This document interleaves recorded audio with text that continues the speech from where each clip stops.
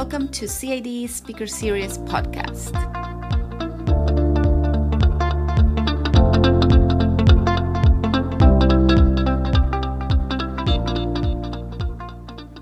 Hi, everybody. We are here with Jessie Cronin, who is the Executive Director for Gardens for Health International, based in Rwanda. We just had our first session of the speaker series for the Center for International Development, and we were very excited to kick it off with Jessie. So now, Jessie, thank you so much for coming again. We are just going to ask you some questions about your experience, but also more importantly about how the organization is helping to address malnutrition in Rwanda, amongst others. So just to start, Jessie, can you tell us from your experience working in NGOs and working with local governments and with private businesses, what would you say governments could learn from the private institutions when it comes to executing this type of work that you do? So you're trying to partner with governments, but what can they learn in order to work with communities? That's a great question, and I'm not sure I kind of have a really good answer kind of for governments broadly. I know that in Rwanda, where we work, I think one of the privileges that we have as a small and privately funded NGO is that we're able to do a lot of experimentation, to take a lot of risks, and to invest really deeply in program design and development. And so I think one of the places where we feel a real responsibility is to design nutrition interventions that are going to be as effective as possible, and then to share those with the government. And I think the best way to have government adoption is to really have a strong proof of concept, and to be, we're privileged to be working with a government that shares our same goal of reducing chronic malnutrition. We're not fighting an uphill battle and getting them to see the need for our kind of work. I think it's more a question of, can we really demonstrate the effectiveness and then demonstrate the cost effectiveness to the government, which is a big challenge when it comes to a problem like malnutrition, because the people who are bearing the burden of the cost aren't necessarily kind of the people who are facing malnutrition right now. And so you're looking at, massive loss in GDP and potential future earnings that's going to impact the government down the road, but the people who are bearing the cost right now are the vulnerable families. And so that kind of disparate relationship makes it hard to make a case for the government to invest now in something where they're going to see savings so far down the line. Okay, great. Yeah, I can see that. And just along the same lines with that, you mentioned during the seminar that one of the reasons you've been so successful in working with the government in Rwanda is because they, in the Ministry of Health, one of their goals is to address malnutrition. Now, do you feel that you have that same will for working with Gardens for Health from the community, from the local community, or even the local governments? Because, one thing is to have things dictated from the central government, and then another is to have it at the local level. Absolutely. And I think we wouldn't be very successful if we were a top-down kind of mandated program. I think the strength of our work really lies in the fact that the biggest buy-in we see is at the community level. We work through health centers to provide a combination of resources, so seeds, seedlings, the small livestock, soap, and then training and peer support to caregivers of children with malnutrition. We ask a lot of families who enroll in our program. We ask them to commit to coming twice a week, once a week to health trainings at their local health center, and once a week to practical agriculture trainings, which take place at lead farmers' homes in the community. And so that's a really big time investment that we're asking families to make. And what we see is that we have a 99% graduation rate and a 91% attendance rate. So we have huge buy-in once families enroll in our program. But we also have huge demand. When we go out and do growth monitoring campaigns with community health workers, we identify children across the district who are showing signs and symptoms of malnutrition, and we ask that their mothers take them, or their caregivers take them to the health center on a given day when we're doing program enrollment. We're very clear that we enroll 40 families per season, and we see between 250 and 300 families show up and spend the day at enrollment in hopes that they'll be able to be part of the program. And so I think that for us, that buy-in on the ground from the families is what drives our success. And we actually just looked at results of a survey looking at about 650 graduates of our program between 2012 and 2015. And 63% of them reported that they had shared information from our trainings with a neighbor or with someone else in their community and had encouraged them to enroll.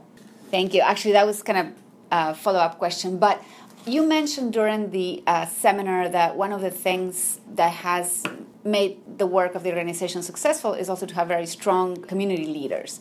So what kind of traits, I guess, would you look for in the community leaders? And you also spoke about some of the challenges that you had, that you had made some assumptions about that. So can you talk a little bit about that? Sure. So our program is delivered at each of our health centers by a pair of field educators who come from that catchment area. When we, did our initial scale up, we went to recruit for these field educators. We initially thought we would be looking for women because most of our participants are women, and we really thought this is a program for mothers. We want it delivered by mothers. And we also created a kind of a very rigorous selection process. We were looking to add, in the first case, 8, and then in the next year, 20 new field educators at a time.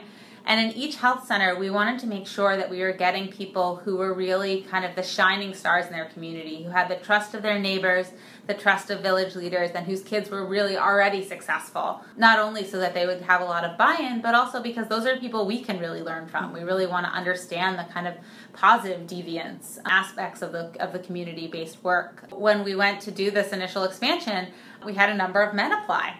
And actually, our country director at the time and I were both in the United States, and we started getting all of these calls from our program leadership saying, listen, I know you said women, but there's this guy named Innocent, and he's such a good trainer, and there's this guy named Shadrach, and man, you should see how good he is with mamas. And we said, okay, let's really think about this. And so we now have a program where our field educators, we don't have the gender requirement. We don't have any pairs that are just men because there's some topics like family planning and gender-based violence where we do want a woman to be able to speak. But a lot of our field educators are really talented, empathetic, compassionate men. And we found that when men go out and lead community cooking demonstrations, the whole community shows up to watch. There's a big value there. And in terms of the recruitment and selection process, we work first with the health centers. And so we go to the health center leadership, and then we go to the leadership of each village. They call them umadugadus within that sector. And we say, who are the candidates that you would propose? And from there, we then administer an exam. And that then winnows it down to the top 4 candidates for every position. They spend a week on our farm with our team doing a combination of practical on-the-ground teach-back activities, farming activities, a lot around kind of understanding how they engage with families, and then that coupled with more exams so that it's a really rigorous selection process. And when we did our kind of second round of expansion, we had over 1,000 applicants for 40 jobs. Wow.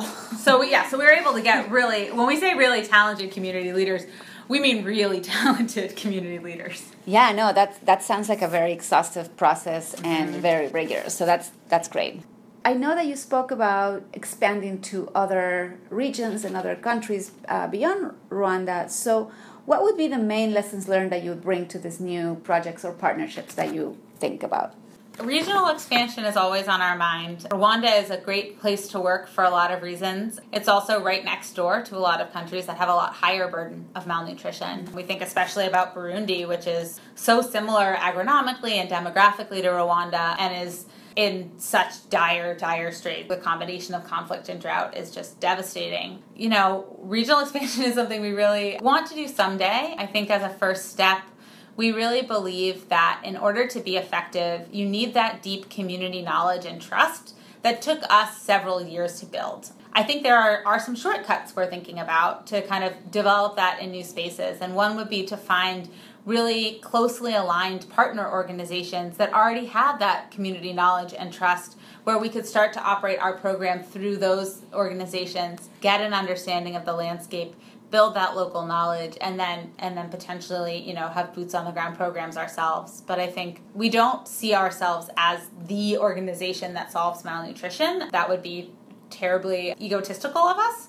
But I think we do see ourselves as an organization that's uniquely positioned to provide technical expertise and advice to other people as they design their interventions. I think We really want to do the best possible job we can, not just so that families in our program succeed, but so that other people will do what we're doing. Great, thank you. And so just a follow-up question to that is, what would your advice be for people who would like to maybe replicate something like Gardens for Health, say, in some place in Central America?